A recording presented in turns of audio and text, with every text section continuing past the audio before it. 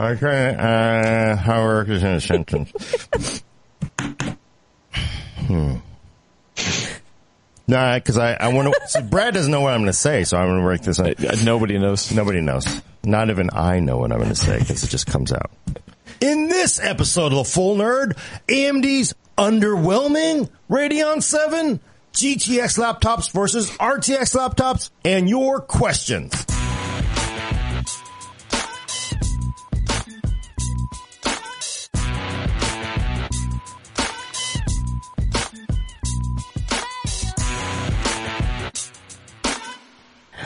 Welcome to The Full Nerd, episode 84. I was drinking my coffee. Sorry, I'm your host, Gordon Mong, with co-host Brad Charkis. Hello.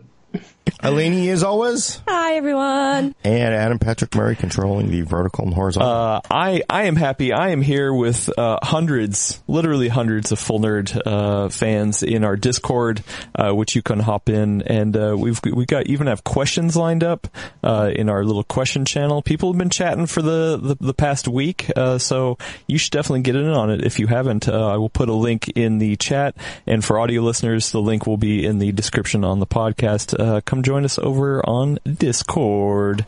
Beam, beam, beam, beam. I still need to do that. I think I'll do that right after the show. You should do it. You should do it. Yeah, I don't know how to. Elena even created a deals channel, so if you want hot up to the second deals that might not be featured on PC World, she's going to throw them in there. So yeah, I kind of neglected it this week. Sorry. It's fine. It's going to be a little dependent on how much free time I have. Hey, something's better than nothing. Something's better than nothing. So yeah, Gordon. Actually, Brad, we've got a big show today, man. You've been working. I have been when I didn't have the long weekend for the Super Bowl. Super Bowl. I was right, by the way. Well, we were all right. Yeah. No. Yes, I was sure. All I heard from my friends was, wow, that was a really boring game. Yeah, it was. Yeah, pretty much. But Radeon 7... Underwhelming, Brad? Underwhelming. No, it's not underwhelming at all. Not boring. It's not overwhelming either. It's... Okay. It's whelming. I'm very, there's a lot of things that are actually very impressive about it. The fact that it is the first, 7-nanometer graphics card, has 16 gigabytes of high bandwidth memory for a terabyte of memory bandwidth, which is just wild. That's more than double the RTX 2080. That's like 400 gigabytes a second faster than even the 2080 Ti. So that's pretty insane. They're doing a much different new complicated measurement scheme for the GPU temperature to be able to better react to temperature and get better performance. And all in all, it pretty much is the equal gaming performance-wise with an RTX 2080, but it has that massive memory buffer. So twice as much memory as the RTX 2080 is the TLDR version. Well, and what's the benefit of the extra memory for gaming?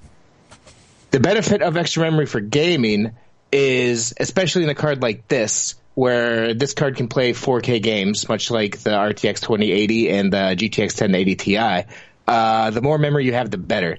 Because one of the things that eats up memory more than anything else is textures. 4K textures especially can get really big. The RTX 2080 has 8 gigabytes. It hasn't really been an issue whatsoever with games. I mean, games... are created to fit into what people actually have in their graphics cards, so it hasn't been an issue. But those 4K HD texture sizes have been going up and up and up as 4K becomes more popular, so the 16 gigabytes of memory is future-proofing for that. And it also, pays dividends in different content creation workloads and stuff, which is a big part of the story that AMD wants to tell with this card or whatever. So are we seeing anything that, because we've had cards with more than 8 gigs for some time, but is there anything using more than 8 gigs at this point? There have been 12 gig high-end cards. It's kind of hard to measure because some games will claim whatever they can take and not actually use it. So on one card, they'll claim 8 gigabytes. If your card has 16, it'll grab 16. I haven't seen any issues with cards that have 8 gigabytes of RAM. So any performance issue, I haven't seen so much stuttering stuff. In AMD's reviewer's guide, they said that Far Cry 5 could run into at least in one certain scene. issues with the 8 gigabyte memory buffer with the RTX 2080. So when you run out of memory on your graphics card, your graphics card instead has to hit the system memory, which makes frame time spikes, stuttering, etc. AMD says at least in one scene in Far Cry 5 in their reviewer's guide, they see that. I didn't test that scene. I know in the canned benchmark, it's no issue. Playing Far Cry 5 with the RTX 2080, I haven't had any issues that I personally noticed. But, more memory is always better, right? And it's the same price as the RTX 2080. Right. And I wonder who manages that, because if you have a video card and you have 8 gigs and somebody should be swapping out the textures for the scene you're in, not the scene you're not going to be in, I would think. So I don't know if that's on the developer or whether it's on the drivers or not, but. So the 16. But yeah, so. Good. What's up? No. Go ahead. Oh, go. So yeah, it's a good card. It's a good card. It's a very impressive technology card. It's basically a Radeon Instinct that didn't quite make it, and so they're selling it to consumers. I personally don't think this was ever necessarily planned for release, because when they were talking about 7nm Vega last year, they were talking about, hey, we're doing it for compute, we're doing it for, data centers and stuff like that.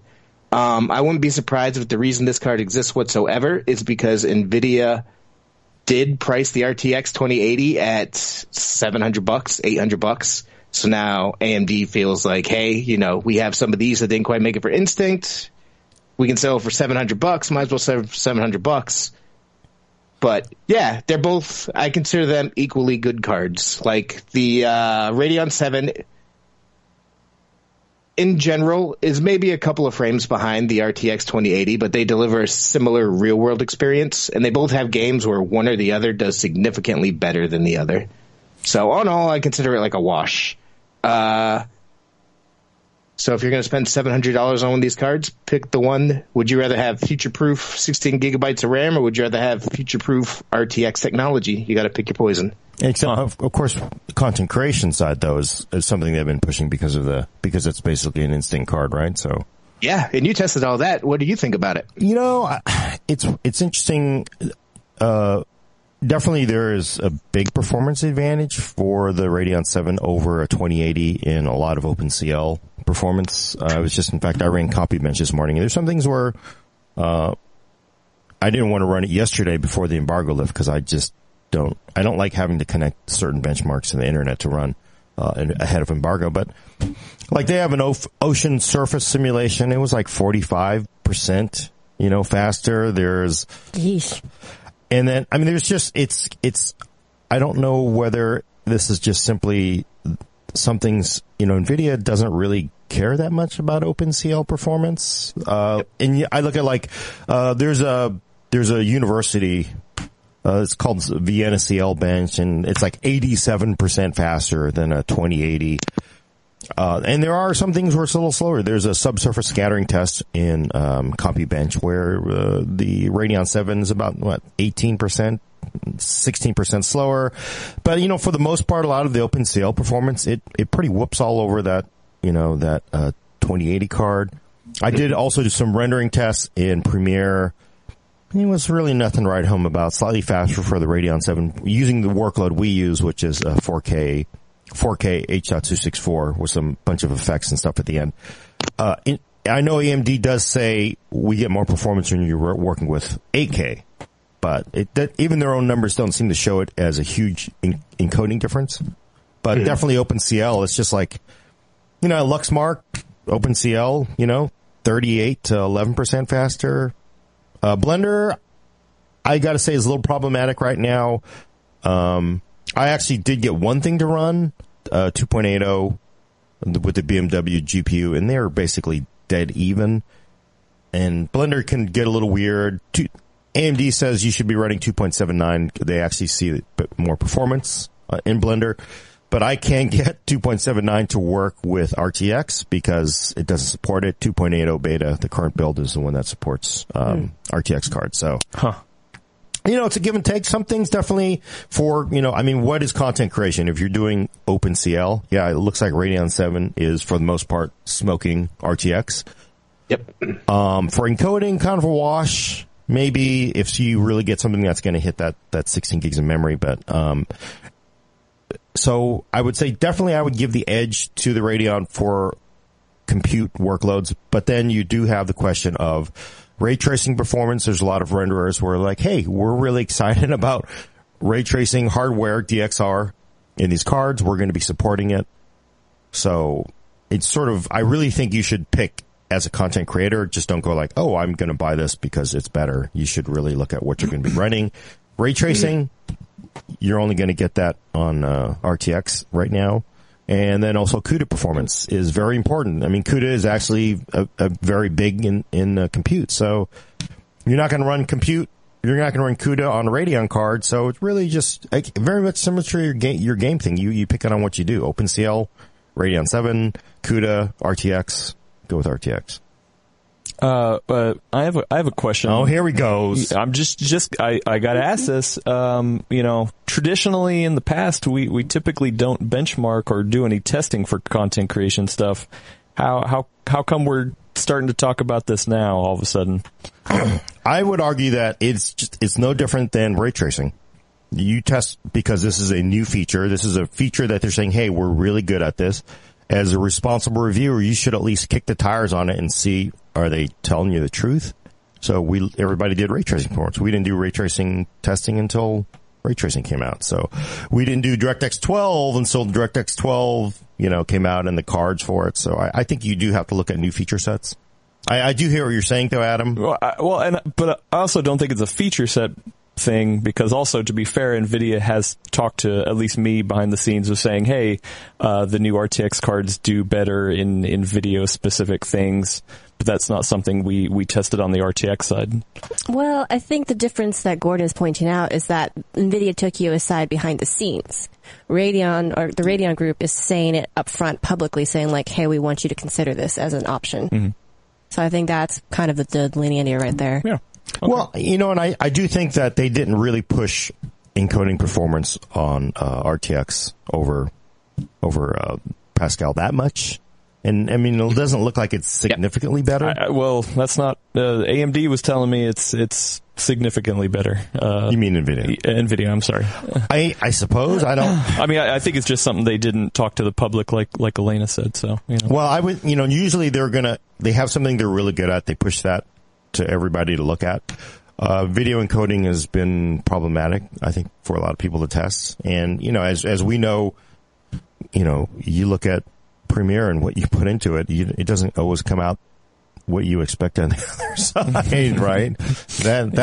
That weasel comes out a different hole every time. Right. I will tell you that. So, to move on to some other questions, that these are just some. Actually, I want to address that real quick too. Oh, okay.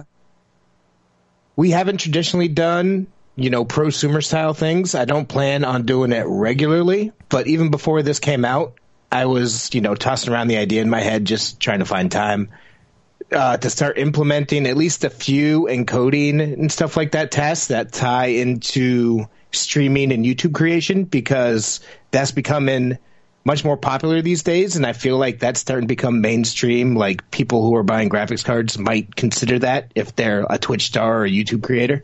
So going forward, we might be covering that kind of stuff a little bit more. Maybe not necessarily all the OpenCL compute stuff, but at least the video rendering and stuff. But, cool. But I mean, it is a really good point though, because how do you weigh it? I honestly think, because a lot of people who, they are fans of either side, they only want you to pay attention to the one thing that they want. I think as a responsible reviewer, you tell people, yeah, OpenCL Radeon 7 looks to be faster for the most part in most things. CUDA, ray tracing performance, you go with NVIDIA. You pick. You need the information as a consumer to know how to spend your money, not... I just think you have to. And I guess I'm just saying we could have been doing these prosumer testing forever. There's nothing new about this Radeon that means we. This card is really weird, actually. Like typically, graphics cards aren't released. Like when they announced this at CES, the first thing they talked about was compute, because this is a cut down instant card, basically. So, and you don't typically see that in the consumer graphics card space. Like they're calling it consumer graphics card space, but they started talking about pro stuff first. Like even when NVIDIA's Titans get sent out, those are prosumer cards. They often wouldn't even give us one. Like they're just like, hey, we're launching this, but you're not getting one because that's not what the consumer space is for. So AMD's kind of blending the two things together here. So I think it is like a weird edge case too. Okay, got it. It is interesting to me. You brought up a really good point, Brad. Like, would this card exist now except for RTX pricing? I mean, I'm sure AMD's like, we can't sell this thing for $700. I mean, we're going to be going against $500 cards. It's like, what? Point. They raise prices? Okay, we can sell it at $700 now. It's really funny, right? That's funny. I find it interesting that there's rampant rumors on the internet at the usual places about there being severe stock shortages of this card. And looking around before the show, everything's already sold out, although that can be contrived. Which would just lean into that more, right? Yeah, I mean, I'll say at least, some folks in our fine Discord channel, we're talking about, allocation numbers and all that stuff. It sounds like a couple people, like Vignesh, actually was able to order one. It seems like there's it's some sort of, shortage, but, in our interview that we posted earlier this week, he said, you addressed the shortage thing, and he was like, oh no, we're going to have good supply, right? Yeah. And I also, Scott Herkelman, it's a cool interview. You should go check it out. And I also kind of wonder if a factor that we're seeing right now that people haven't thought about is Chinese New Year. The Lunar New Year, the Lunar New Year is in effect now. And for people who don't know, Lunar New Year, traditionally, everything shuts down. It's a 2-week party. It's a 2-week party in Asia. It's great. And I will say, after many, many years of being, on the PC side of things, it's like, we got to get these orders in. If you don't get the orders in before Lunar New Year, you're not getting it out. And so it really disrupts everything. So you have to get everything out of Asia to all parts of the world before Lunar New Year hits, or it's shut down. And of course, we also have all the trade stuff too. But it really, it could be that. Could be that, and I also think that. I'm looking at Newegg right now on Amazon. I don't even see a listing for Radeon 7 on Amazon yet, and everything on Newegg already says sold out. So, I mean, we could be seeing an actual shortage. We could be running into the fact that it is Lunar New Year. I do think that in our Discord channel, at least, a lot of the people who've been talking about it seem to be not based in the U.S. So, I mean, international markets also get a different allotment than the U.S. as well. So, it could be a week or two before we really see how it shakes out between the territories. Yeah. Mm-hmm. Hey, Brad, how was the card on thermals and power? Yes, I was just about to ask that. Vastly improved compared to Vega 64. And that's because of 7 nanometer, correct? 7 nanometer, there are optimizations. I mean, they're still not quite as power efficient as the RTX 2080 or even the GTX 1080 Ti, but it's awfully damn close now. Which Vega 64 was not. That thing was a shrieking beast of a graphics card. And actually, this card is still kind of loud. But as far as thermals and power efficiency, vastly improved. I consider it a wash, basically. Are there any... Go ahead. When NVIDIA comes out with 7 nanometer GPUs, I'm real curious to see what that ends up looking like. Oh, should we just... Oh, what's Gordon reaching for? Oh, just to be fair. Right here. Here, Gordon, put it right here. We don't have a cool Lucite base for that, though. With Here, we lights. can just make a little V. I think those cases are actually kind of cool, the RTX cases, so that you can display it kind of like that. It's actually compatible with other cards. I put other cards in there. Sacrilege. There is another 1/4 inch here, so you could fit a slightly longer card there. Oh my God. You know what? This is an indicator. They made this extra gap. Oh man. For the next generation card. That's why this Lucite base is bigger. It's going to be the Radeon 7 2. The Radeon 14. I've seen a lot. After the reviews launched this morning, I was going around looking at everybody's articles, watching different videos, and it seems like we're actually, even though I feel ambivalent. Like, this is a good card. Get this or the RTX 2080. You won't be unhappy with either, kind of a deal. I feel like we're actually one of the more positive ones. That people seem to look more tempered in their reviews that I was looking around. Yeah. It seems like a lot of people reviewers ran into driver issues of some sort or another. I didn't run into any of that.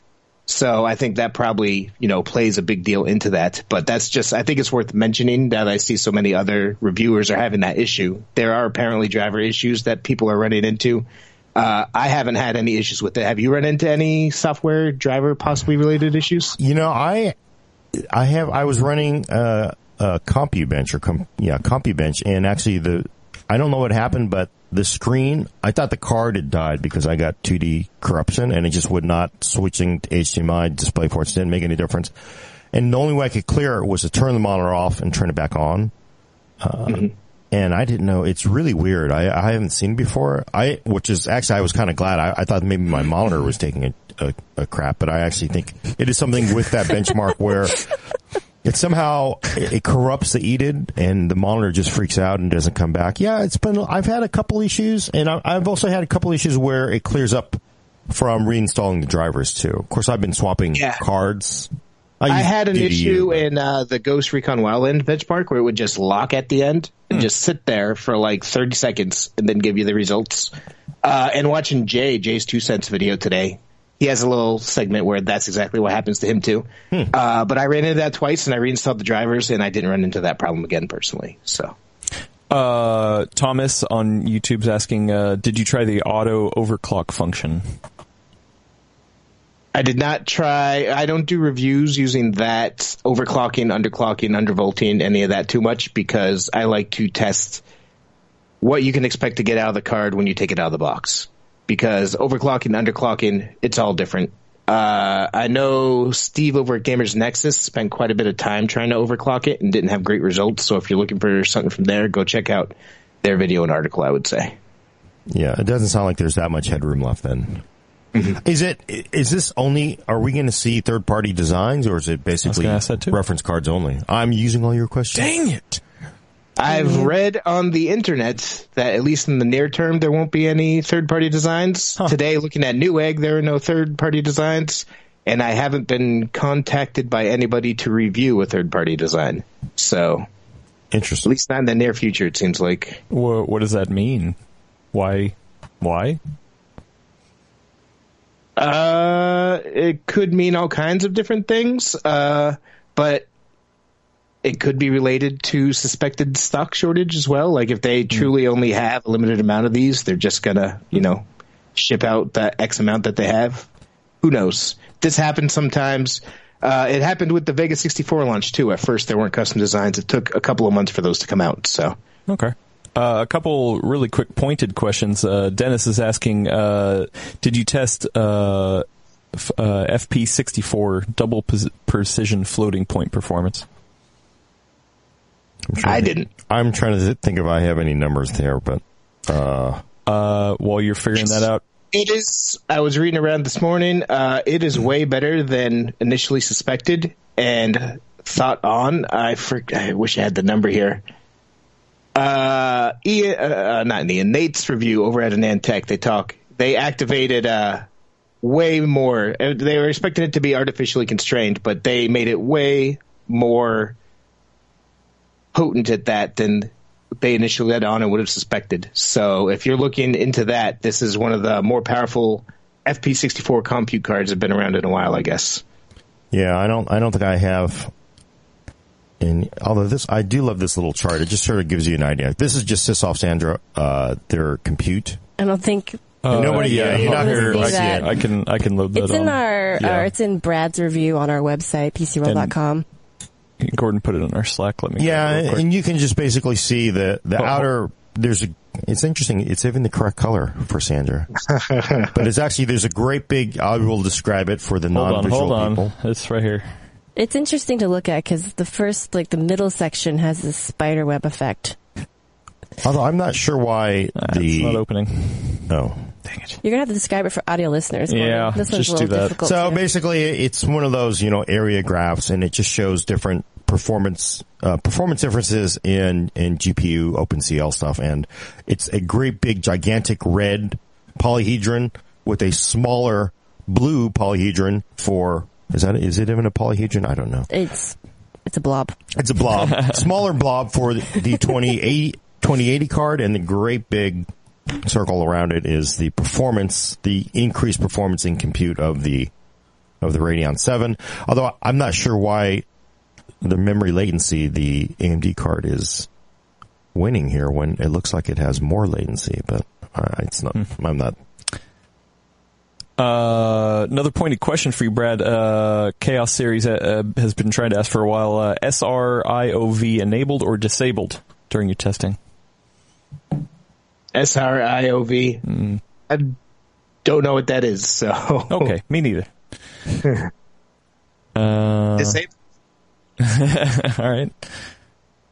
And then back to the actual design speak. We actually had a question in our full nerd question channel over here on the Discord about blowers or wait, where is it? Rooker was asking, do we universally hate blower style cards?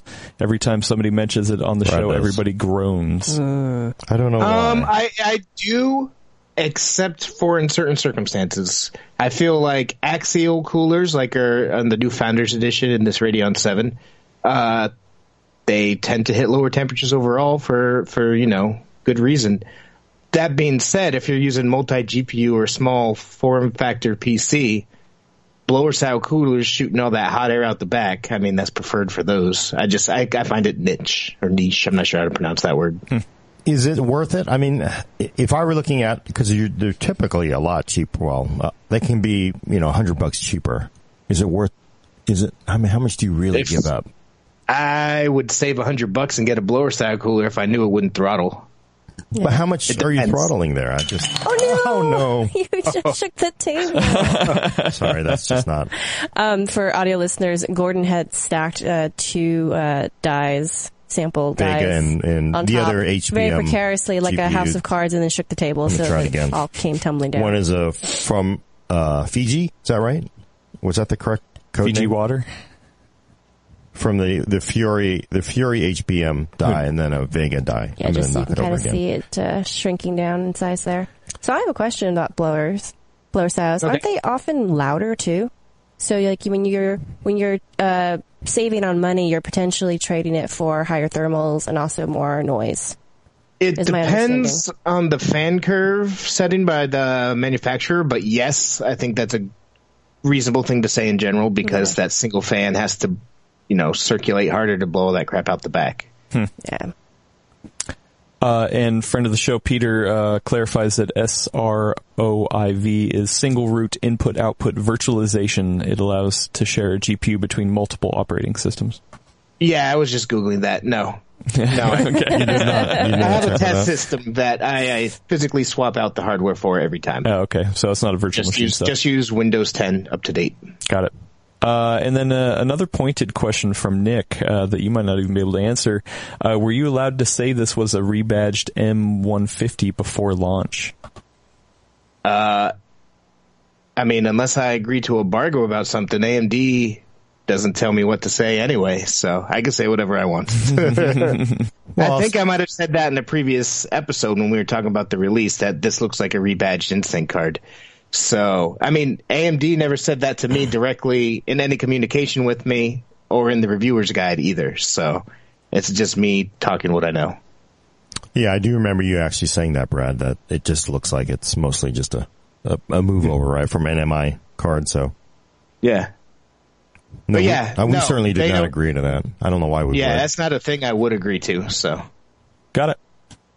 And then Timothy is asking, do you think this is the limit that this tech can reach, or can AMD create some sort of TI version that can match NVIDIA's top of the line?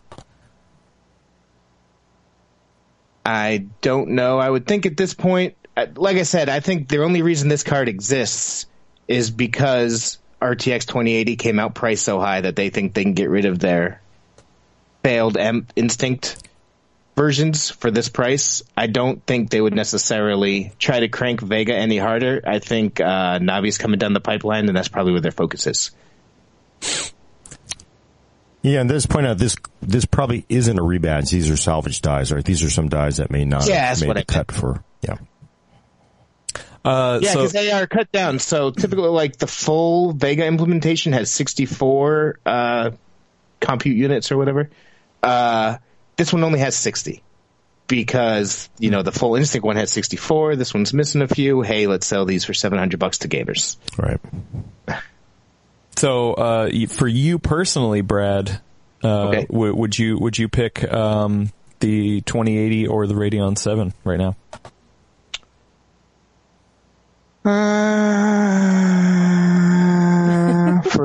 I don't know. It's a while. It's kind of I can see the benefits of each. That 16 gigabytes of memory is real enticing. If you play at 4K. If you play, I mean, to me, these are 4K cards. Yeah, if you're playing at 4K, that 16 gigabytes is enticing. RTX is also enticing, but it's clear it has a performance hit. So if you're planning on playing at 4K and don't want to give that up, I would probably go for Radeon. I would say get the more memory. Well, until DLSS rolls around, then yeah, it might whoop back up. That's the issue. I didn't really want to say what you should do in the article because in both cases, it's not a real scenario today. Like games don't use 16 gigabytes of memory. Games really don't use RTX right now. Which one do you put more value on, think will actually happen in the future, and just pick there? Here's a good question from Bastel. I don't know if it's a joke or not, but is this a good mining card, do you think? I don't know if there are any good mining cards anymore, but theoretically, I would think it would be, yes. Adam, can I jump in with a question of my own real quick? So, Brad, I actually had a question for you about the FreeSync question kind of being off the table. So in your review, you had said because RTX cards now support FreeSync that you kind of felt like it wasn't really an advantage on the AMD side. But, I mean, are we really at parity with support between the two ecosystems yet? Like, that's the question I kind of had when you said that it's, like, off the table. I think AMD will do more work in their drivers as far as supporting adaptive sync than NVIDIA will. NVIDIA's just going to be like, hey, it's on. If the monitor makers do everything they're supposed to and it works, then it works. If it doesn't, it doesn't. Whereas I think AMD might put a little bit more work into the drivers to make sure things work. But I think if you're going to buy a nice, decent, high-end gaming monitor to match your $700 graphics card, it's probably going to be pretty parity. Cool. Because like if you look at the high-end like Nixius monitors and stuff like that, then they're great monitors, just full stop, and they're going to work. And there's still a price parity for G-Sync, though, right? I mean, even at that price range, feature for feature.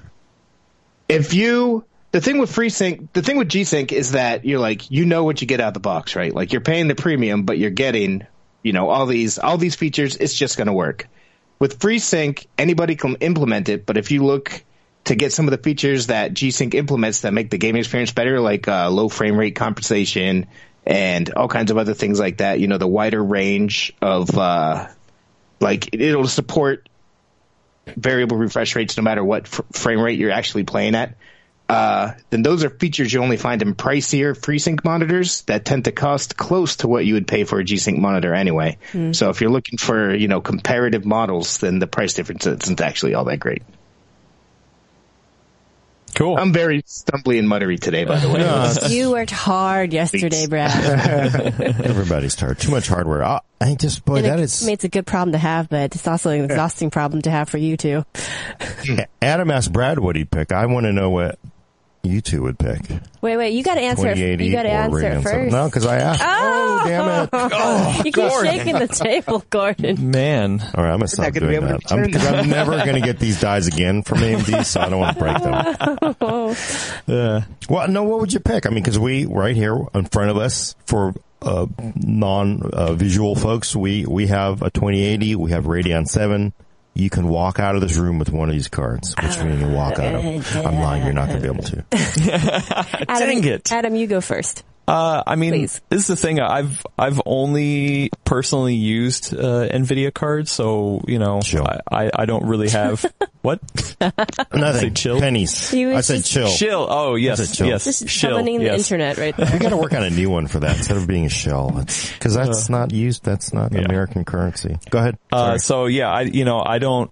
I don't know how the drivers work. I don't know, all that back end stuff. But I've heard plenty of people, talk about it. The higher memory actually does, because I do game at 4K. I have 4K monitor at work. I have 4K monitor at home. So I would be interested to see if that helps me for sure. And if it's kind of a wash on Premiere and the work stuff I do, yeah. Actually, I would actually walk out with neither. Yeah, I knew it, because he's too... She wants integrated graphics. Where's the integrated graphics? That was almost my answer as well. Well, here's the thing, though. Like, you're offering this... No, the point of this is that you're offering these to me, I assume, for free, right? Like there's not even going to cost me anything. You have $700 right now you have to spend right now. Well, you gave me $700 to spend. So it's not like I had to suddenly raid my kid's piggy bank. Don't raid your kid's piggy bank.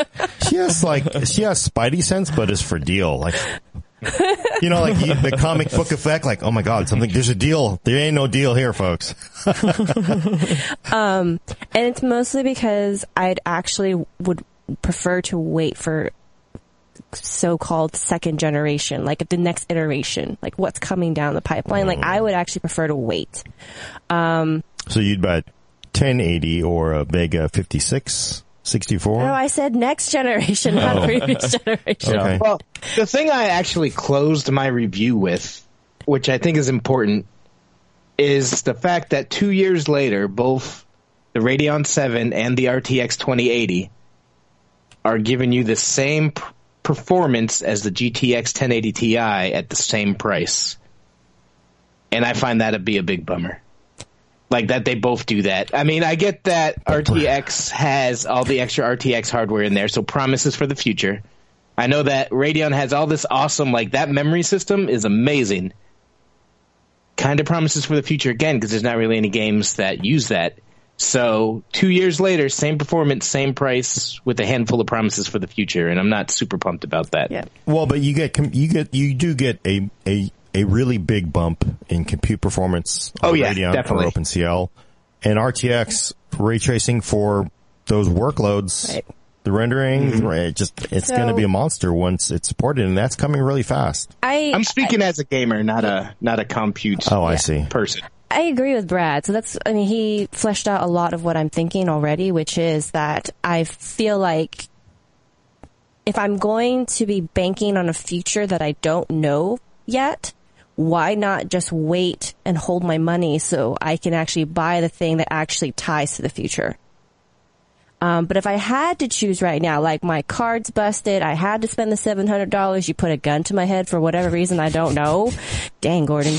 I would probably pick the larger memory buffer over the RTX ray tracing and DLSS potential. Just very, very skeptical of that happening anytime soon. It just seems like the industry is more likely to go in that direction in the short term. So at least I have more likelihood of seeing a return on that kind of hedge. You know what I mean? Yeah. So. I didn't get into, like I said, I closed my review with that. I didn't get into it too much in the review, because the way I think when I write these is, okay, you're on the market for a $700 video card right now. Which is the one that you should buy and why? Like, if you just went and bought your first 4K 60 monitor, you're going to want one of these cards. Which one should you buy? And that's kind of the approach I take. And then I just stick on there at the end. It really sucks that 2 years later we're where we were 2 years ago.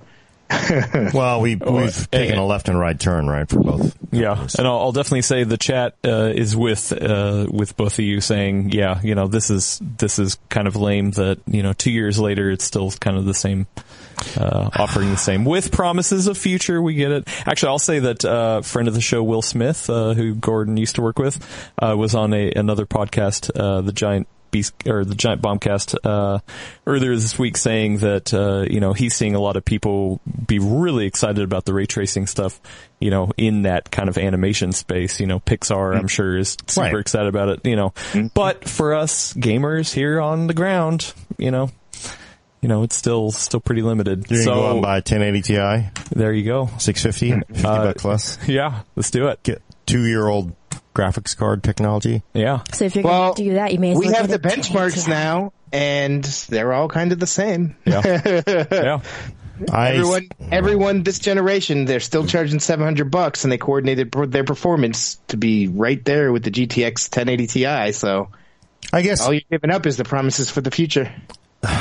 To me, I think it's crazy. We've heard this on a broken record. We're starting the same old argument but look, we have both here now. I just kind of think, why are people faster memory? There's already things right now that there's more things that deal more games right now that deal with higher memory than ray tracing. No, but what I'm saying is... He's talking about the 1080 Ti. Why would you buy actually an old card thing? We're restarting that argument. No, people are just so disappointed again that, oh my God, here 2 years later, I don't have 400 frames a second in a game instead of 200 frames a second, right?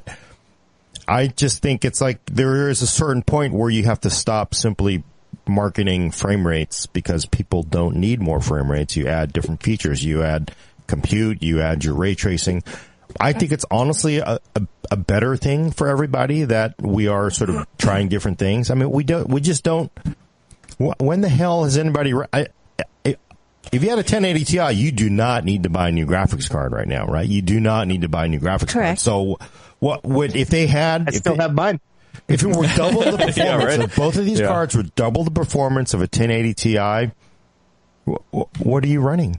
What are we running? What are we using this for? So to get ray tracing or to get compute, to get these other features or maybe more textures for higher res textures for 4K gaming, to me, that's a better use of silicon than just to cynically push higher frame rates. It's like pushing higher megahertz just to push higher megahertz. I agree with you in theory. If you take a step back and look broad picture, I agree with you.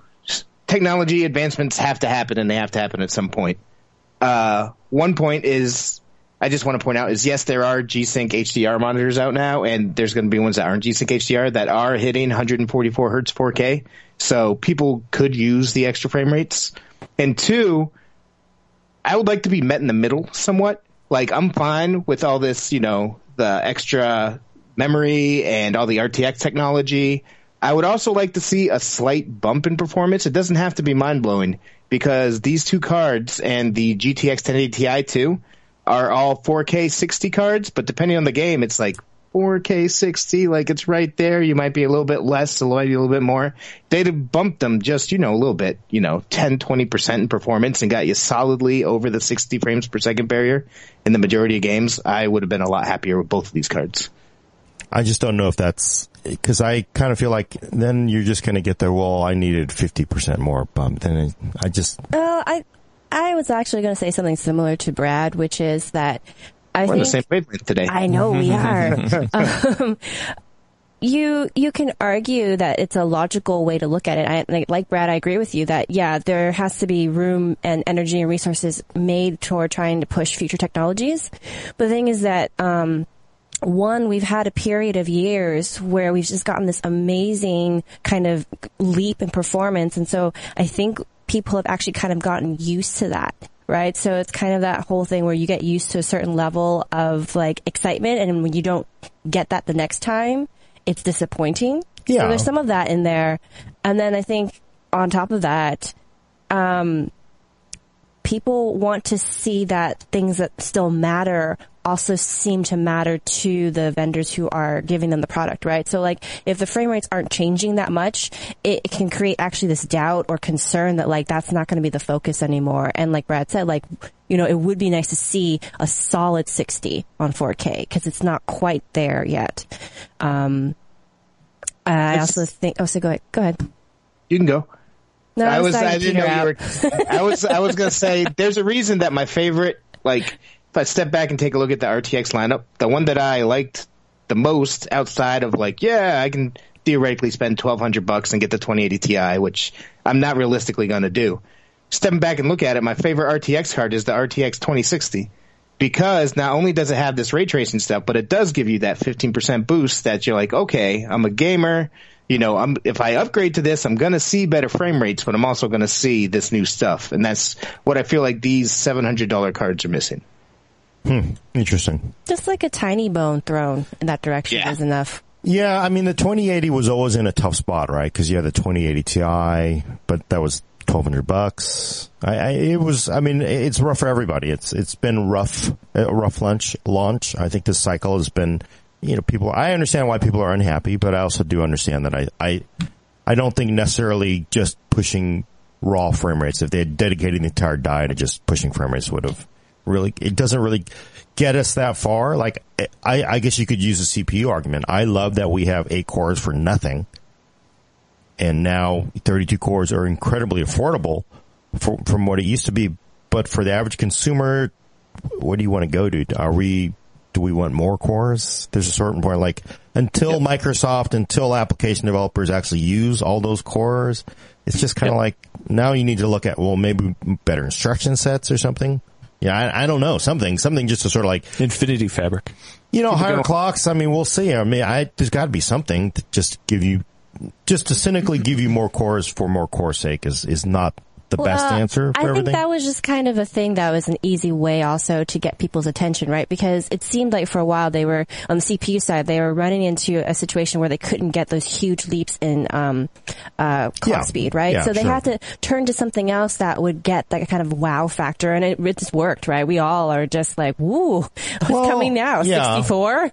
No, it's been awesome, right? Because, Intel has been basically doling out cores like, it's rationing during the war or something like that. And so then suddenly it's over. Everybody's like, but now you've feasted on 16 core CPUs for like $500 for 16 core Ryzen. Right. Third or Gen 1s are like, now like, it's really hard to justify 32 and up, I agree with you. I think, 4K monitors are extremely rare still. Right. So, you got to take that into consideration. I've said before on the show, and I still think that this is the best time that NVIDIA could have ever tried to do this because it is so far ahead of AMD. Like, those two cards are relatively equal, the Radeon 7 and the RTX 2080. But that took AMD jumping ahead to 7 nanometer to hit that. So that's how far ahead NVIDIA is in power efficiency and performance and whatnot. So it was a great time for them to do that. I would just like to see that 10% performance boost on top of simply having ray tracing.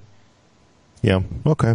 Is it safe to? I'm not mad about either of the cards. It's just hard to get real excited when you're paying the same price for the same performance that you got 2 years ago. Everyone says wait for Navi. Yeah. The best answer in all technology is to wait for the next thing, right? Not always. Not always. It is always the best answer for everything. Because if you're looking for a 1080p card, buy a RX 580 right now before Navi comes out. Because that card is real good, and right now it's going real cheap. But it only gets cheaper. That's the one thing is like, in technology, it always gets better. It always gets better. It always gets cheaper. It just never gets more expensive. Well, that's what we thought. And then the RAM prices. Yeah. You do have, there's tariffs, there's RAM prices, there's all kinds of market influences. Yeah, I'm just saying, it's not always a slam dunk. But that's also the lazy answer for everything, is to just wait, too, right? That's always the lazy answer to everything. Well, just wait. Navi, I want to wait for Navi 3, right? And I was like, what? I want to wait for 5 nanometer NVIDIA cards. Like, what? Yeah, come on, that's not an answer for you. You have to give people advice for what to buy today. Mm-hmm. And you can't say, you should wait 6 months because it'll change. Mm-hmm. I want to ask you, Brad, do you think right now it's actually safe to make a GPU choice between existing from RX 580, 590, 10 series, 20, and then Radeon 7? Is it actually a pretty good time? You can safely make your choice from that selection without getting blindsided by a new GPU in the face? I wouldn't be surprised if NVIDIA starts to fill out its low end a little bit more.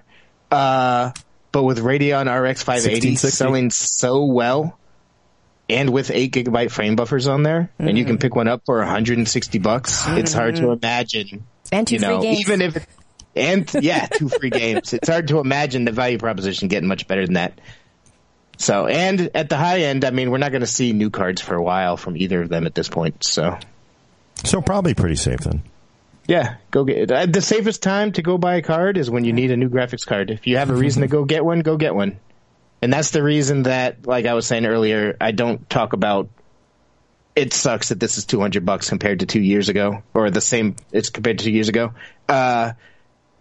because that doesn't matter if you're buying a graphics card today. You just want to know what's the best thing you can buy for your money. Right. Okay. Any last straggling questions about this? People angry? They want to yell about things, or no? They're just wait for Navi. Anybody underwhelmed? Overwhelmed? Wait for Navi. Wait for Navi. I mean, it's But I already waited for Vega. Dang it! Wait for Intel's new GPU. No, it's going to be a game changer. I think we will follow up on this, especially when third-party cards come out too. A lot of people are asking about that. So, if that happens, I would be very interested in that. Yeah. I think we should move on to another buying decision. Past versus present. I've seen some discussion around RTX laptops, and the fact that, it seems like, things might be rolling out a little slower, and maybe it's still good to buy a GTX laptop right now, considering the performance with the RTX stuff. So what do you think, Gordon? Do you think it's safe to buy an RTX gaming laptop right now, or should people actually consider a GTX laptop? I think, that I haven't seen the prices on RTX be as high as people expected it to. I think it's actually somewhat reasonable. At the same time, oh man, these GTX laptops are just like great deals, some of these things. Yeah, that's, to me, the best time to buy a gaming laptop ever is when the new ones are coming out and all the old ones are on sale. You buy that old one. Yep. Because you get great deals that you will never otherwise find. You want your 2000, and you go out and buy your 2018 Pontiac now, when the 2019 Pontiacs just came out. I think the only caveat to that is if there's a certain feature set or just a certain level of performance you're getting with the new generation that you can't get with the older generation. Can't get ray tracing. I mean, it's not that. I just mean like as a general principle, right? So like sometimes these older models, right, there's not just that it's an older GPU. Sometimes it's actually also paired with an older CPU. Whereas if you're getting a newer laptop, you also get a newer CPU to go with your newer GPU. So you have to make that consideration as well. Yeah, definitely. So for me, when I'm looking at deals and trying to decide like which way if I would go if I had the money to just buy any laptop I wanted, I always have to kind of consider like, okay, like I see this great deal, but like practically, what am I using it for? Do I think that it's really going to last me like 3 to 5 years? Because that's pretty much how long most people keep their laptops, right? So probably longer than that. I mean, I think if you're doing just general everyday tasks, longer than that, definitely. But I think if you're actually gaming on your laptop or doing more like performance intensive type tasks, you are going to probably want to upgrade after like 5 years. I think at that point you can really feel it. Yeah. Although, it'll be interesting to see what people do with external GPUs now, because a lot of the gaming laptops support it. Do they really support all of them equally? Like, I feel like that's... No, not all of them. I mean, it's not uniform that they all have Thunderbolt 3 and that they have and GPU implementation support. is good, yeah. I'm just trying to find... I'm just not seeing that many deals hit my feed right now on GTX laptops. I feel they're going to come though. I think so, but I don't think we're there yet. I think we need more RTX laptops in the marketplace to start pushing them out. I agree with you. I think a lot were launched at CES, but things that launch at CES don't necessarily start hitting the street in force right away. And I think that's what we're seeing once they do start coming out. And a lot of the ones at CES were 2080. So the ultra high end, right? Which is actually a case where you might want to opt for if you're going to get like a gaming laptop with a 4K monitor. It might be worthwhile to spend extra money on a 2080 instead of a 1080. But if you're looking for like a mainstream gaming laptop, wait till those RTX ones start coming out, and then look for last gen, one of the ones that have the 6-core, Intel gaming CPU that came out the middle of last year, and a GTX 1060 for a 1080p 60 screen, and you'll be set for years. Mm-hmm. So I'm just looking on Amazon because they're just so big, right, folks? It looks like they're really pushing this. It's not a bad laptop. Asus ROG Strix Scar 2. It's, not super small and light. Which we actually have a question about. 17-inch laptop, 144 hertz, probably FHD, with an RTX 2060 and i7 8750H, 16 gigs, 512 gig SSD, $1,800. That's not terrible. It's really not bad. 2060, right? Gets you into that. But here's the thing. Outside, I'm looking at is the Acer Predator, and this is the best-selling gaming laptop on Amazon. Acer Predator. The Helios 300? Helios 300. So good. It's a smaller screen, so, there is that 15-inch 1080 144, 8750H, and a 1060, 16 gigs, 256 gig SSD, $1,100.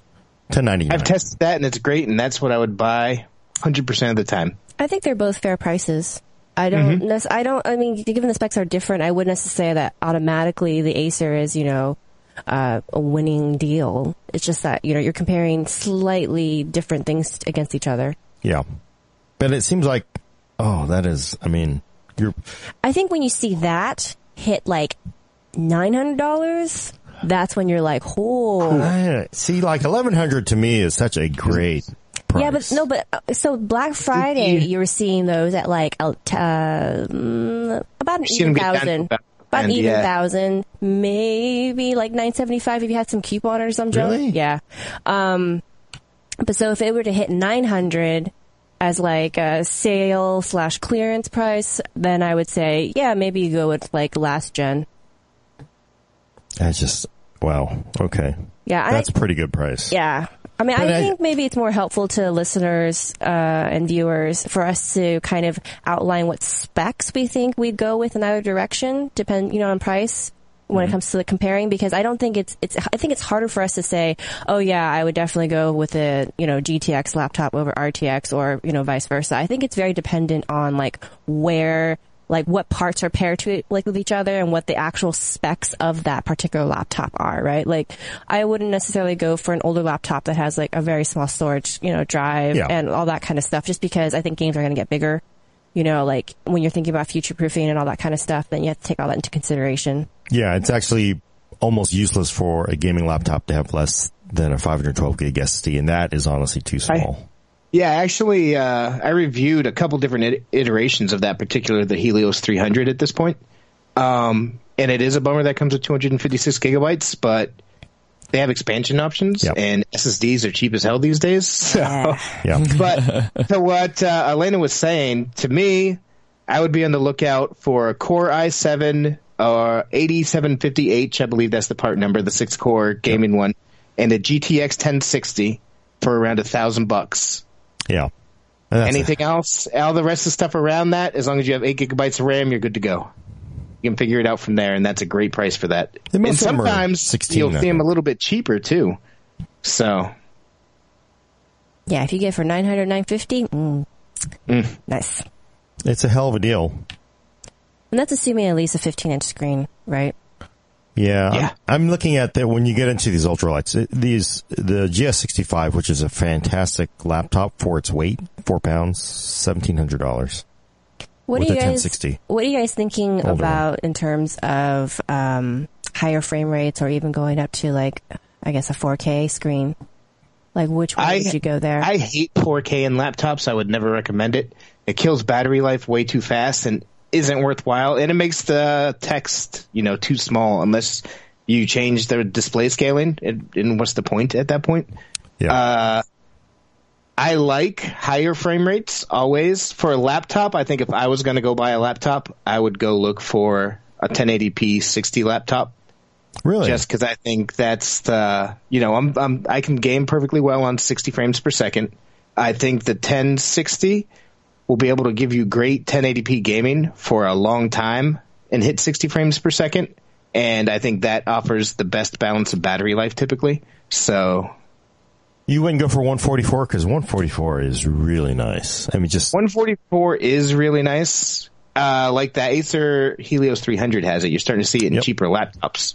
And it is really nice. And if you can find it for around the same price, always go for higher frame rates. But for me personally, I tend to look for, not that I buy too many gaming laptops, although I review a bunch, 1080p 60 frames per second is what I consider like the sweet spot in laptops. Okay. So given that, you would actually pick, sounds like more likely a GTX laptop right now. Yes, definitely. As opposed to trying to go for an RTX laptop. But how about the high end? Even like middle to high end, like range of laptops.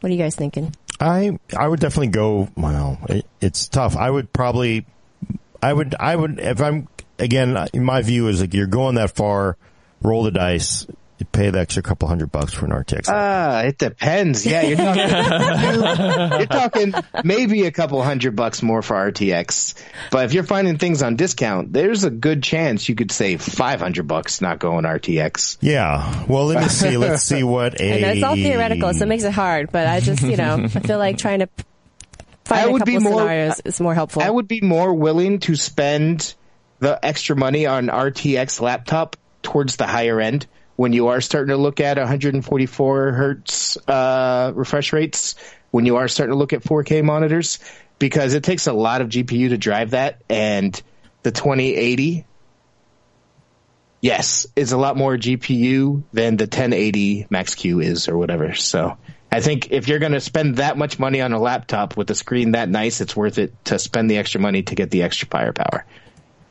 Sorry, I'm trying to find an equivalent RTX versus GTX on Amazon. I'm not. So we're talking stuff that would be normally in like the 2,000 and up range then. 1,800 and up. Yeah, that's when I would spend the extra money to get the most current graphics card. But if you're looking for just like, I consider $1,000 to be, that's an expensive laptop, but that's reasonable for a gaming laptop. And in that range, 1080p 60 with a GTX 1060. So. Okay. That'd be my recommendation. So Amazon there is, we're just browsing here. We're not whatever. So GX 501, FHD 144 with the 1080 Max-Q. They don't say that oddly. No surprise. 16 gigs, 512 gig SSD, Coffee Lake H part, $2,000. And then you go up to a Zephyrus S Ultra Slim, FHD 144. 8750, 16 gigs, 512 gig NVMe, RTX 2080 for $3,000. That's $1,000 difference. Of course, to be fair, I don't know if this, you know how Amazon, they just randomly just throw you links to the most expensive thing, like, hey, why is this so marked up? There could possibly be a lower price version of this. Are they the same screen size? Yeah, they're both 15s. GX 501 is a 15. This one should be a 15. Right here. Okay. So that's a 15-inch. Right. So very similar CPUs, RAM, very similar storage. There's $1,000 price premium for RTX. That is, yeah. Ooh. It depends model to model, maker to maker, too, because laptops, they vary so drastically. It's not the same as the desktop market whatsoever. Yeah, and then we're also seeing, again, this is ain't no one wants a 2018 Pontiac, so get rid of them. Mark them down. We'll give you the mats, too, whatever. Yeah, I know people are like, what's a Pontiac? What's that? Is that? And we got a lot of people talking about single channel versus dual channel memory in laptops. It's worth it to go dual channel? I don't think so. I mean, it is nice. You don't want to give up memory bandwidth, but if in a gaming laptop, all your gaming's on the discrete part anyway. So you're not giving up too much from going from single channel to dual channel. So if it's sort of like that, I need to pay a ton more money. And then it is actually kind of nice if you do a single channel laptop and with, a single 8 gig or 16 gig DIMM, and then later on you want to drop in another SODIMM to match, I think kind of for gaming, I don't think it matters at all, as you were saying. But I think if you do like any encoding, potentially, and it can matter a little bit. It should, right? But it doesn't. But I mean, I've seen it on some of not the gaming laptops, but on some of the ultralights, ultra portables, where depending on the design, it can weirdly affect your encode performance. Like if you want to rip something. But it's a very small use case, and especially I think for what we're talking about, it doesn't really matter. Yeah, and it really is weird. It is surprising how few things actually sort of use that memory bandwidth. Gaming, definitely, if you're using IGP, then definitely you're going to want dual channel higher clock. But these are gaming laptops. It doesn't really matter that much. And most of them are all dual channel mode anyway. Because it's that thing where they want to you want to upgrade your gaming laptop? We'll give you 24 gigs or 32 gigs of RAM. It's like, can I get a bigger SSD instead? Because that'd be more useful. No, more RAM. Because everybody just needs more RAM. Yeah, and that's actually consumers' fault because they don't go this is a 1 terabyte laptop versus a 512. They go this one has 32 gigs instead of 16. It's like, what do you need 32 gigs for? You've got that Optane. Yeah. Cool. Do we want to jump into some questions Yeah. so we can wrap it up? Yeah. Sure. So I'm going to hit the little thing to move over to questions. If you have questions, obviously you can at me in the chat that you're at.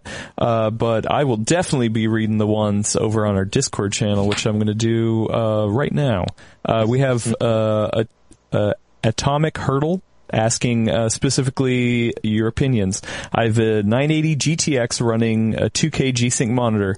Should I go ahead and pull the trigger on RTX 2060, 2070, or wait for next gen? I'd wait. 80. Yeah, I'd wait. Yeah, that's still enough. That's enough. Well, it depends on the games you play. For the most part, 980 is still a great card. Yeah. But if you are sort of like, I want more frame rates, then yeah, it's up to you and the games you play. So It's been a couple generations. Let me think. Maxwell, 2014, right? yeah, I would not. For like, if I had a 980 in a machine and they were my money, I would like, I'm waiting. I want to see what's next. So Well, what's next might be a while. yeah, but only until it gets painful. And the fact that he's got 980 with a G-Sync panel too, so those Yeah. low frame rates don't really kill him as Yeah. much.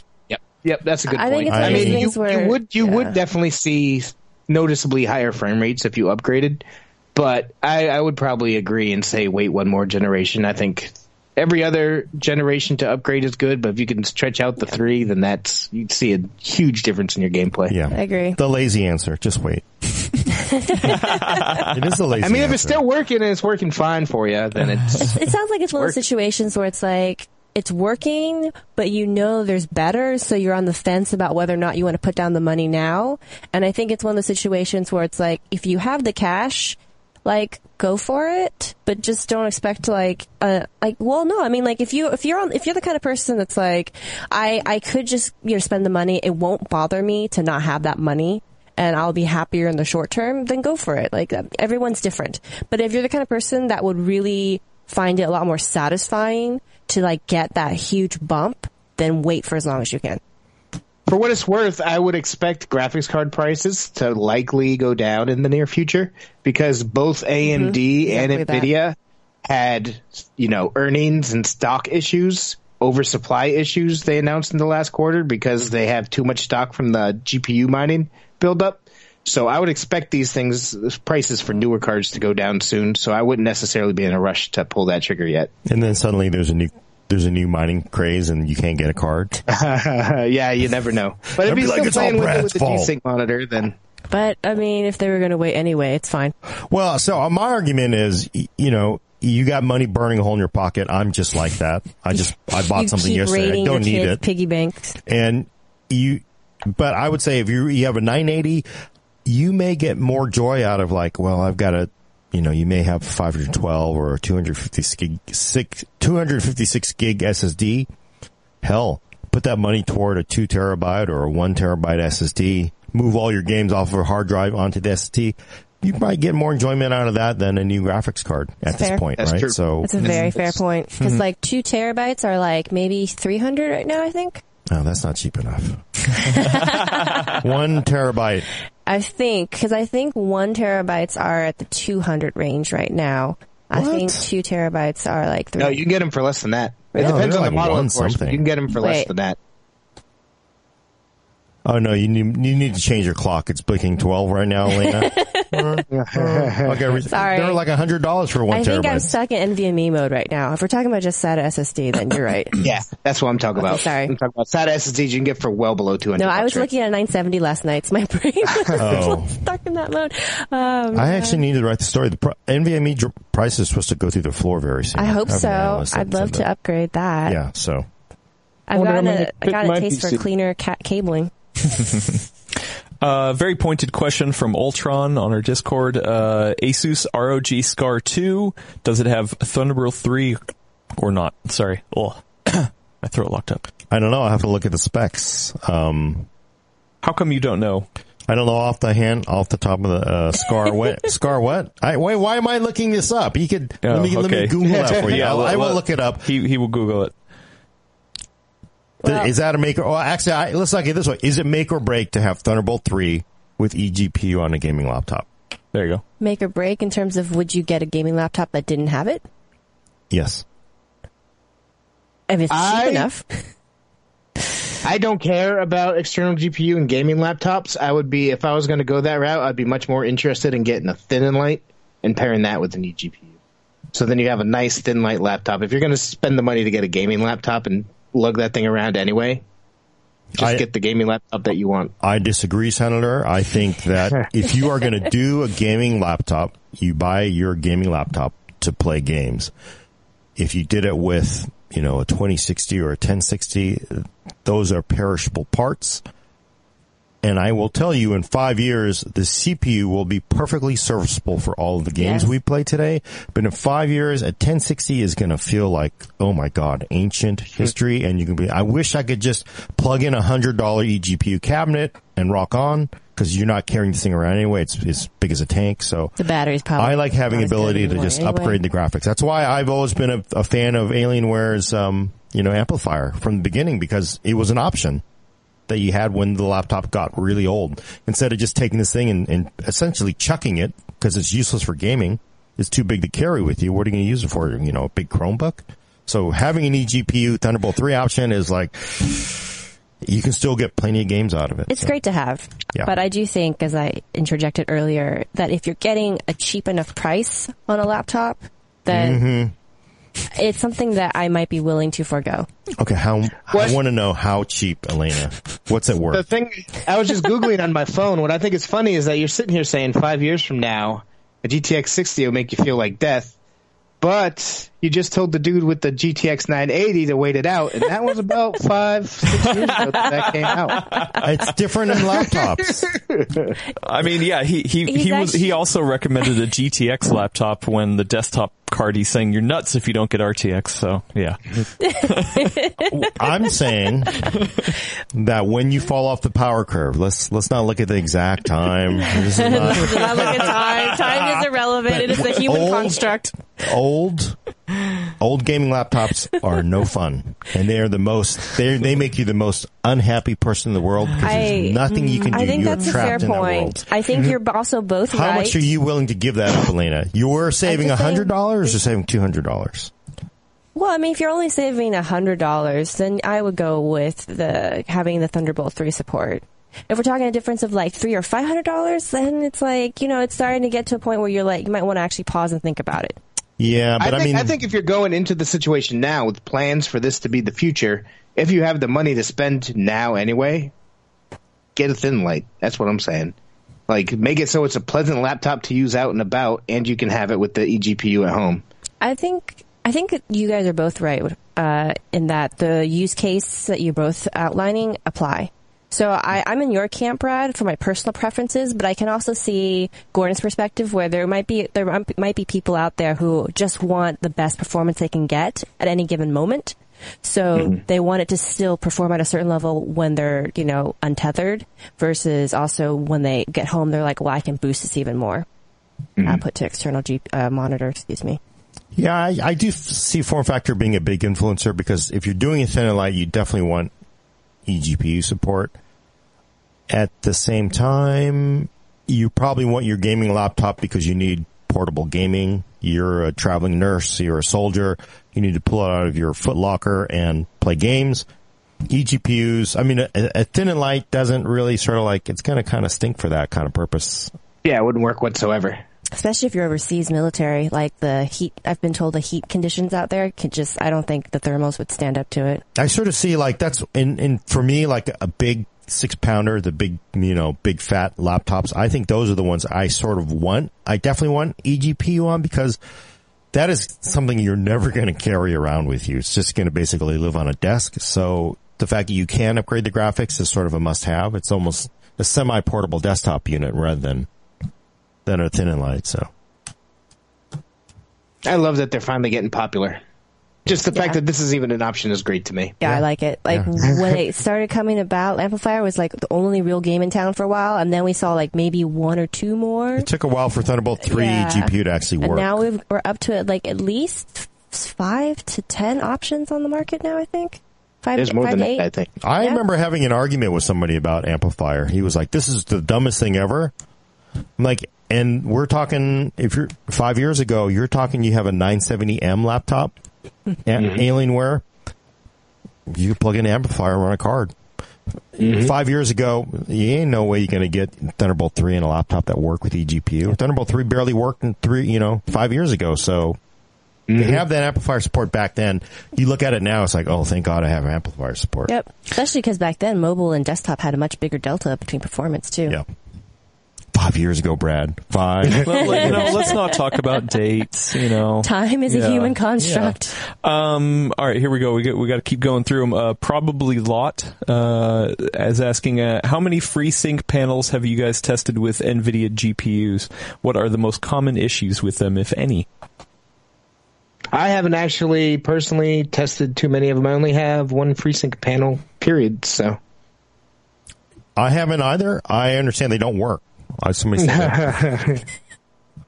I also have not yet either. We should. We have a couple of FreeSync panels here. I need to plug it in. Should. But, there have been other more pressing hardware concerns ever since CES. Yeah. So maybe now that there's a little bit of downtime, we can do it just to mess around. But to be able to at least do it is pretty cool. I got to say, right? I mean, it's a nice concession. There is. For sure. I wrote a couple weeks ago when the driver came out that unlocked GeForce support for FreeSync panels. I wrote an article about it. If you go back and look for that, I included a link in it. The people from the NVIDIA subreddit were working together with people from the hardware subreddit and made this big crowdsourced list where they were all trying different monitors and saying what worked, what didn't work. If you have a question about a particular monitor, look up that article and find that link in there and go click on that.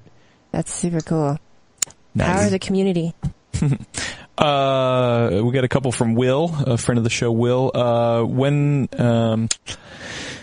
Give me an idea on 2070 Max-Q versus 2060 in a laptop. Is it worth it for 1440p? We're going to have to test those. It depends. Yeah, I've not seen it. We don't got any in. It depends. Theoretically, last generation Max-Q was a step down. So, like, if you got a 1080 Max-Q, is equivalent to a 1070 in performance.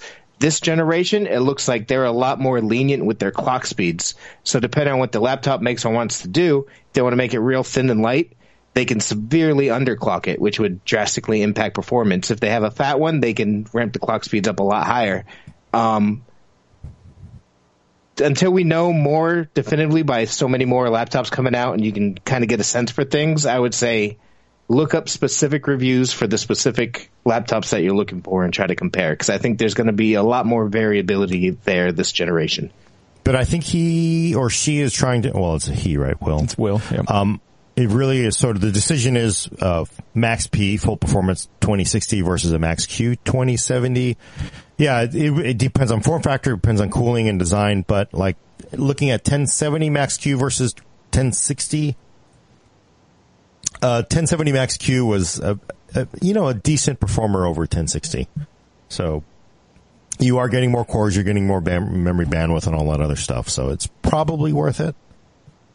Would be my guess. Okay. Another laptop specific question. Are laptops with G-Sync compatible displays, can you enable that now through the control panel? This was a question that came in on the YouTube comments a while ago too. Like, hey, now that you can manually force async whatever, can you do that on laptops? You mean to force FreeSync? No. It's asynchronous. Yeah. We don't say that word. Oh, right. We don't say that word. I don't. I actually took the GS75, which is, I have already boxed up, is getting ready to go back, but unfortunately I couldn't get it to work with G-Sync over Thunderbolt 3.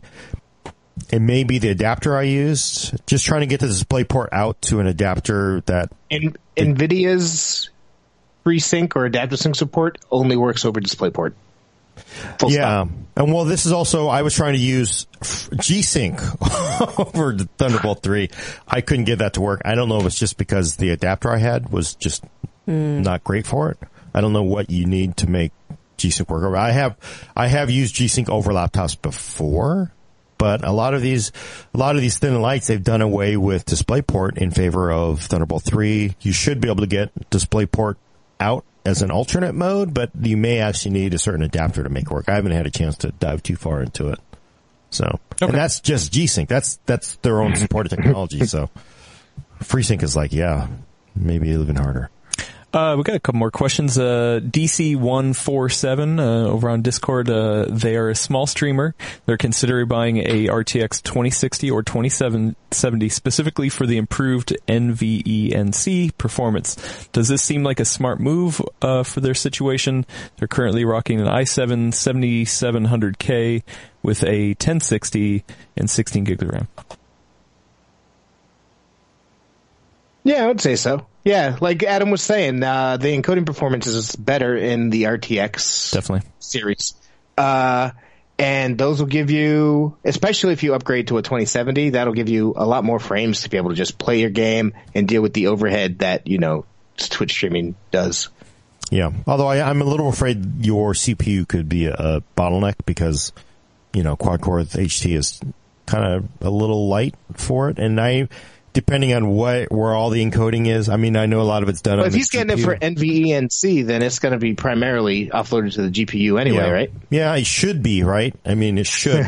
There's a lot of times where all vendors will claim things are done on a certain, and then you find out that no, only about certain effects are done on the GPU, and a lot of it's shoved over to the CPU, so. Okay, and then, it is a Japanese name. I don't know how to read Japanese. Oh, it's actually in kanji? It's in kanji. It's in katakana. So, I don't know who this is from. He couldn't get it right even if your name was Will Smith. I think I know what it is, but it's been a long time since I had to read anything in Japanese. So Aaron? Aaron, yeah. Is it Aaron? They just told you what it is. Chef Pachimari. Oh, Chef, I'm not buy that Pachimari. Okay, I like it. How much impact would multi-monitor setups have on VRAM? Would the Radeon 7 be the better choice? I'm considering 27-inch. Yeah. It shouldn't make too much of a difference for your VRAM consumption. It just it would depend on the resolution you're playing at. Do you think the Radeon 7 has it to play, dual 4Ks? Games? No, there's no way. So it doesn't. I mean, if you're fine with like console like rates, if you're fine saying, "Hey, I'll stick it at a smooth 30 frames per second, but have high and have two 4K monitors," I mean, that would be a pretty good gaming setup. That would work for a lot of people and be awesome, way more awesome than they get out of a console. But I wouldn't do dual 4K monitors. Not for gaming. I think I'm going to guess because there ain't no way you're going to play dual 4K at reasonable frame rates, even if it's a smooth 30. Somebody clip that up, please. I sort of think, but I'm guessing he's wondering if it matters for 2D performance, desktop use. It doesn't, right? You're not. Don't worry about it. I actually know the person who wrote that original phrase. That is, of course. I know you do. That's why you keep throwing it out. His game runs at a smooth 30 frames a second. Oh, yeah. That cop from Futurama.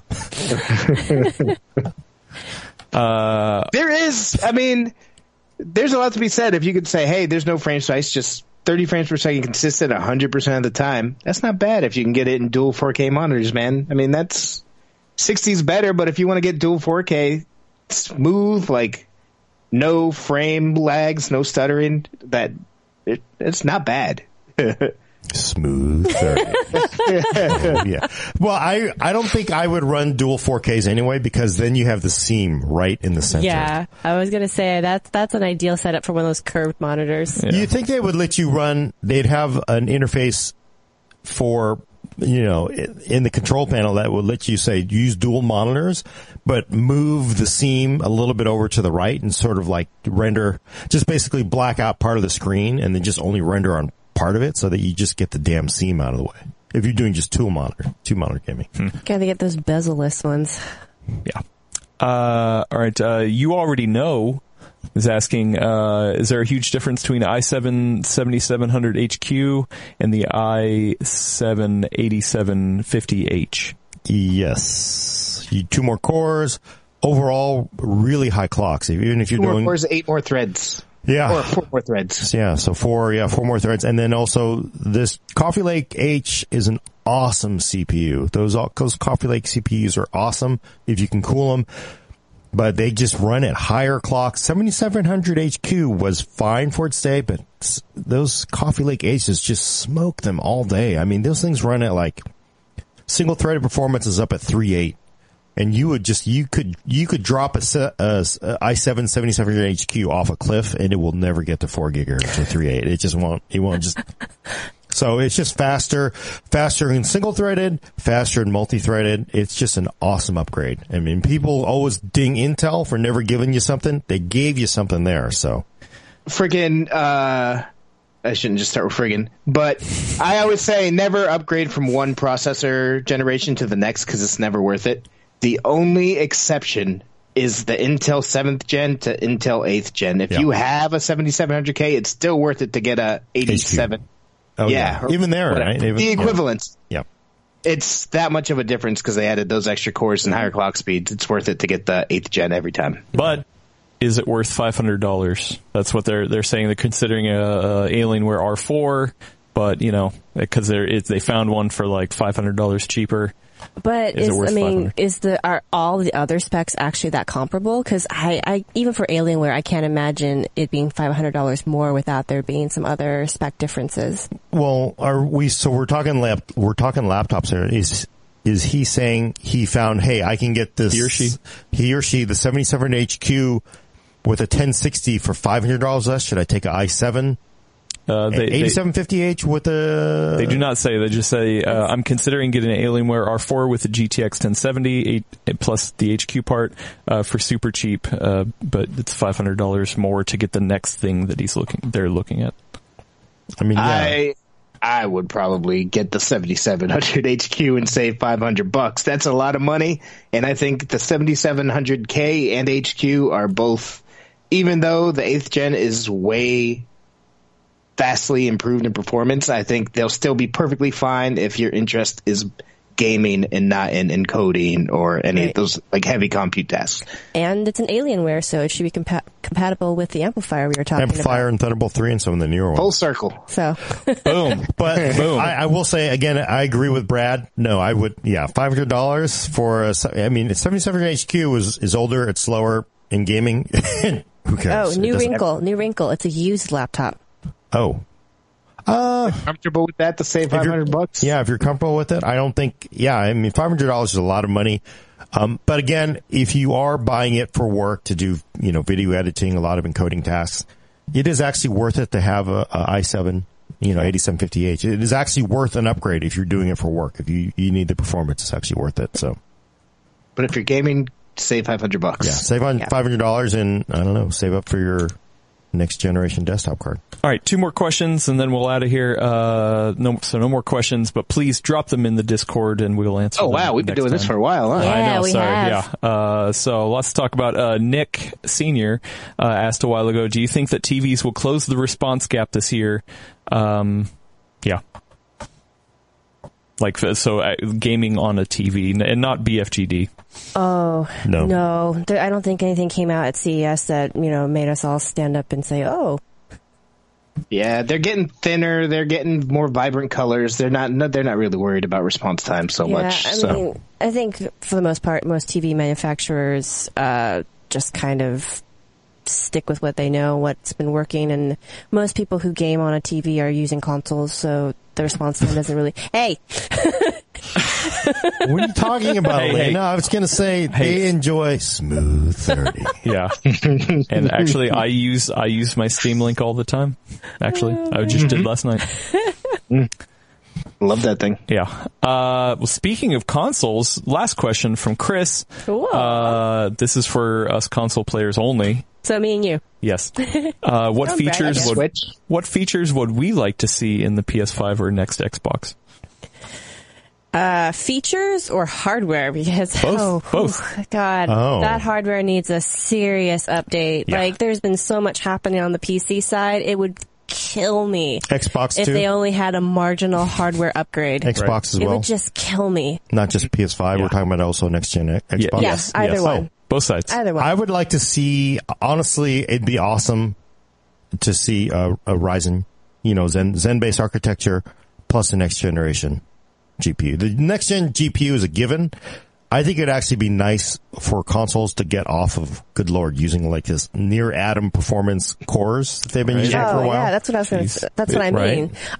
My concern is that they're going to do what they did this last generation, current generation, which is that they upgraded the GPU side of things, but they left the CPU side like super ancient. And so even if you do a hack where you upgrade the hard drive to an SSD, which does help.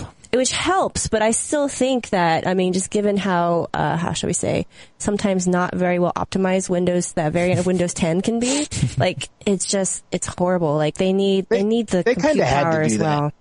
Because it was like a weird mid-gen, like... No, I know. Or they kind of had to. Yeah. I know, but it's just like, given how much time has passed and how much has changed since 2013, like, if they don't do some kind of like solid upgrade on that, I'm just going to be a very unhappy camper. I would expect I want 60 frames per second to become the norm again. It used to be, and then we started getting all these fancier eye candy on consoles, and now 30 frames per second is reasonable for a lot of people. I think it will upgrade to Ryzen, and I would like 60 frames per second to be the baseline. Well, 60 is the baseline for 1080, but it's not yet for 4K because obviously there's only one console that can even remotely get there. The Xbox One still cannot do 1080 60 in a lot of games. They have spikes down to 20 frames per second sometimes, depending on the game. It hasn't been going well, that's for sure. But it was for a while. Well, would you rather have that or RTX? Because, who knows, maybe in the next consoles, RTX is going to come. No. They don't do custom APU type things. Well, but I thought the Xbox One X is a discrete. No, 580? No, it's not. They're both basically just. It's more APU, yeah. Oh, okay. Well, but there has been discussion that maybe the next ones will be discrete. I guess they are. They're not. I would say, they are sort of discrete-ish, but it's still. Because it's still a single chip, right? They still get a single chip from AMD with all the. Right. So I think it's unfair to call it an APU necessarily because they have all their... That's why I said it's kind of an APU. But I sort of think, I wonder if they're going to do it because you got to figure Sony and Microsoft, they go, yeah, we want the new Zen Core. Give us Zen Core plus give us the whatever, they'll take the last generation. We'll take the Vega cores. And then AMD is like, great, here's how much it's going to cost. And be like, oh, no, we can't charge $700 for a console. So why don't you give us that old... what is it, Puma cores? What are they? I don't know what they are. But they're ancient.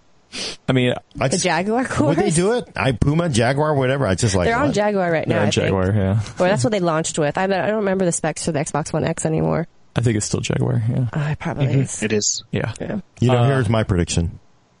Crazy. Here's a crazy prediction. Next gen consoles, Intel based. Intel CPU, Intel GPU based. I know that's just crazy. No, come on. I'm just throwing that out. I like how your no voice is like your Barry White voice, Adam. No. I would like, the reason I own a Switch is because I can bring it with me when I'm not at home, and I would buy an Xbox if they had those capabilities as well. I don't think it'll happen, but I would love if something like that came to PlayStation and Xbox. Well, but there's no way you're going to get 60 frames on anything like that, though. Not for the price. Well, yeah, but when you're undocked, that's different. Yeah. I'm sorry, go ahead. I would say come on. These are PCs anyway. I say they just lean even further into the PC nature of it. Adam wants to do his taxes. I don't mean that part, but so for me, I was going to say that outside of the hardware side of things, for features, what I would like to see is better cross-platform support between an actual Windows 10 PC and the Xbox. So I have a lot of friends who play on Xbox still, so I play with them, but I would like to, at least if I buy a game through the Windows Store, I would like to be able to get, the same, I don't know if I even like all the achievements and stuff like that carry over, so I still play predominantly on Xbox because it's not worth it to me to have to deal with all of that. The Windows Store. Sorry, I was making a face about the achievements. Look, I don't care about the pieces of flair. I do care about the pieces of flair. Well, if you actually get performance enhancements from the pieces of flair, okay. But if it's just simply a merit badge, I don't care. I like my merit badges. I have no other things in life to feel accomplished about. It's been leaked that they're talking about putting Xbox Live on phones and Switch and stuff like that. It's just weird that you can't go like seamlessly between the platforms that all run like Windows. Can they just rename the entire? That's because the Windows Store can never find your games that you theoretically own. And they just name the studio Xbox Studios, right? That's a giant finger to PC gamers, isn't it? Well, no, they've been pushing. They've kind of rebranded. They're not saying Xbox is necessarily consoles. They use that for their gaming umbrella term now. Yeah, now Xbox just means gaming. Yeah, because so in the future, I think they're gonna care less and less, especially as streaming becomes a thing. They're gonna care less and less about the console under the TV. Wow. In my mind. Good. So Xbox is meaning it'll be basically the whatever. Well, no, imagine if an Xbox comes out at like $100 or $50 or something, and it's just Microsoft's version of the Steam Link. So you can either stream the stuff you have on your PC, or you can stream stuff from the cloud. I know Steam Link doesn't do that, but it's like you can have both options. It just becomes like a little hub. Hang on, I was just locally. reading this memo about all the celebrations in Sony headquarters in Tokyo, saying like, "Whoa, they're going to give up this whole." If they did that, that would be the end. Sony would win. Like, there's just no way. You got to have. I know you hate streaming. I just think you got to have big fat metal under your TV. But that's what I'm saying. Fidelity. But what It's if you not had gonna that metal in your office? And it's streaming That's not to your realistic. TV. That's not realistic. I do it all the time. What Adam is talking about is Microsoft saying, to heck with the two-party system. We're going to go Nintendo on this and just do our own thing. Yeah. And then Nintendo found a lot of success in just doing its own thing, like with the Switch. Wait, what? They're going to do what? Yeah, but before that, they had the Wii U, so... Well, I mean, it's the 3DS that's kept them propped up the whole time. Otherwise, they would still be around. So, I'm just saying, they have some room to wiggle, and so the Microsoft does too, because they have, all their other divisions. Yeah. Imagine Microsoft says, hey, you know what? We're not going to make a console. We're just going to make a streaming device or something that plugs into the beefy PC you already have. I think it would harm them. Sorry, go ahead. I'm sure it will. Yeah. I think it'd be cool if the next gen they actually kind of brought back some of the stuff that they started talking about this gen for the Xbox and then walked back. The whole using Azure to accelerate the graphics of games that you're already playing. So the majority of it runs on your local system, but then Azure could offload some of the calculation stuff. Theoretically, you have better there you go. whatnot. They talked about all this stuff to begin with at the console generations, and then there was the whole, people on a nuclear submarine can have an Xbox 360 still. We don't care about them, and they walked it all back. Yeah. I think that would be cool to actually start to implement in the next gen ones. But if Microsoft want to make a business decision, they could tie that behind Xbox Live Gold and then say, hey, if you have Xbox Live Gold and you connect to the internet, you'll get better graphics in some of your games. I don't know, man. It sounds like... So Microsoft has some really good ideas a lot of the time, but they are really not great at marketing They're them. still Microsoft. Well, that's the problem, right? Because the thing is that if you actually go back to the original, was it 2013 E3, when they were talking about these features, if you actually thought about the features, they were pretty cool, like family sharing and all this kind of stuff, but the way they announced it just upset everybody because it sounded like they were just giving a finger to all their core audience, and I don't know if Microsoft really people in place they've made a lot of changes. They have made changes, but historically Microsoft has never been good at messaging. But here's another thing about that. I think that streaming thing is probably going to be the future because imagine all the people who were like, hey, I don't have the money to get the next generation. I know people who still play on a 360, right? But imagine if you can connect that 360 to, an enhanced cloud experience, and then you get your 360 games to look better. Your 360 is not going to do not more your 360. Than it can ever do. No, I know, not the 360, but I'm saying, imagine when the next thing comes out, an Xbox 2, whatever. Spend $100. Yeah, and or you can say, hey, you know what? This functionality is still built in the Xbox One you already have, so you pay for this extra service to get the more features, I think that'll depend, I think the success of that is going to depend on what audience they're targeting, because I think if they target younger gamers who are used to this world of always connected, streaming and all that, then it might be able to succeed if that group is big enough. But I think if they still need to rely on like their traditional core audience who's used to having like Gordon said, like solid metal under their TV, it might be a hard sell. If that's like their primary driver. It would be the biggest. They may as well just give up and take the entire Xbox thing, ball it up, and throw it in the garbage can. If they try to push a streaming only and not do they are locked in a battle with Sony where they need the bigger. Whoever can make and design the bigger metal box under the TV is going to win. It's going to be. Streaming is cool for some people. It's awesome, but I think they offer both. I think honestly, I think they just offer both. But truthfully, the streaming stuff I think is. But if you leave it to them to market, they'll only talk about the streaming stuff, and everyone will freak out. Yeah.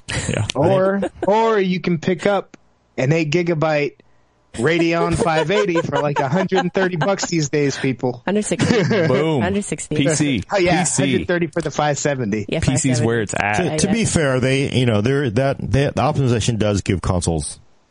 You know what?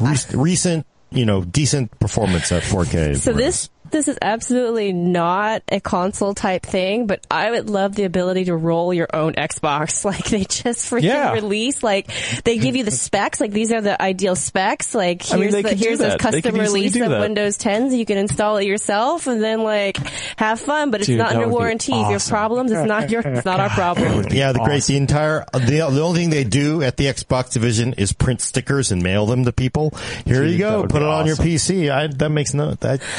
Why not? I mean, that'd be cool. No, because then you could roll your own. It's a PC. You could still like hang out with your friends, but you have the ability to customize it. Maybe if you want a little extra performance, you throw in better parts. I would buy a Blu-ray drive to do that. Like if I would do that and be able to play Xbox games. Yeah. See? I got one convert. No, I'm totally down. So the features we would want basically make it a PC. Make it a PC. Make it be cool. You have a mouse and keyboard, some ports in back. Already has maybe ATX power supply, ATX motherboard, ATX case, SODIMMs, CPU, I would socket, go mini ITX, CLC, and RGB. Yeah. More RGB.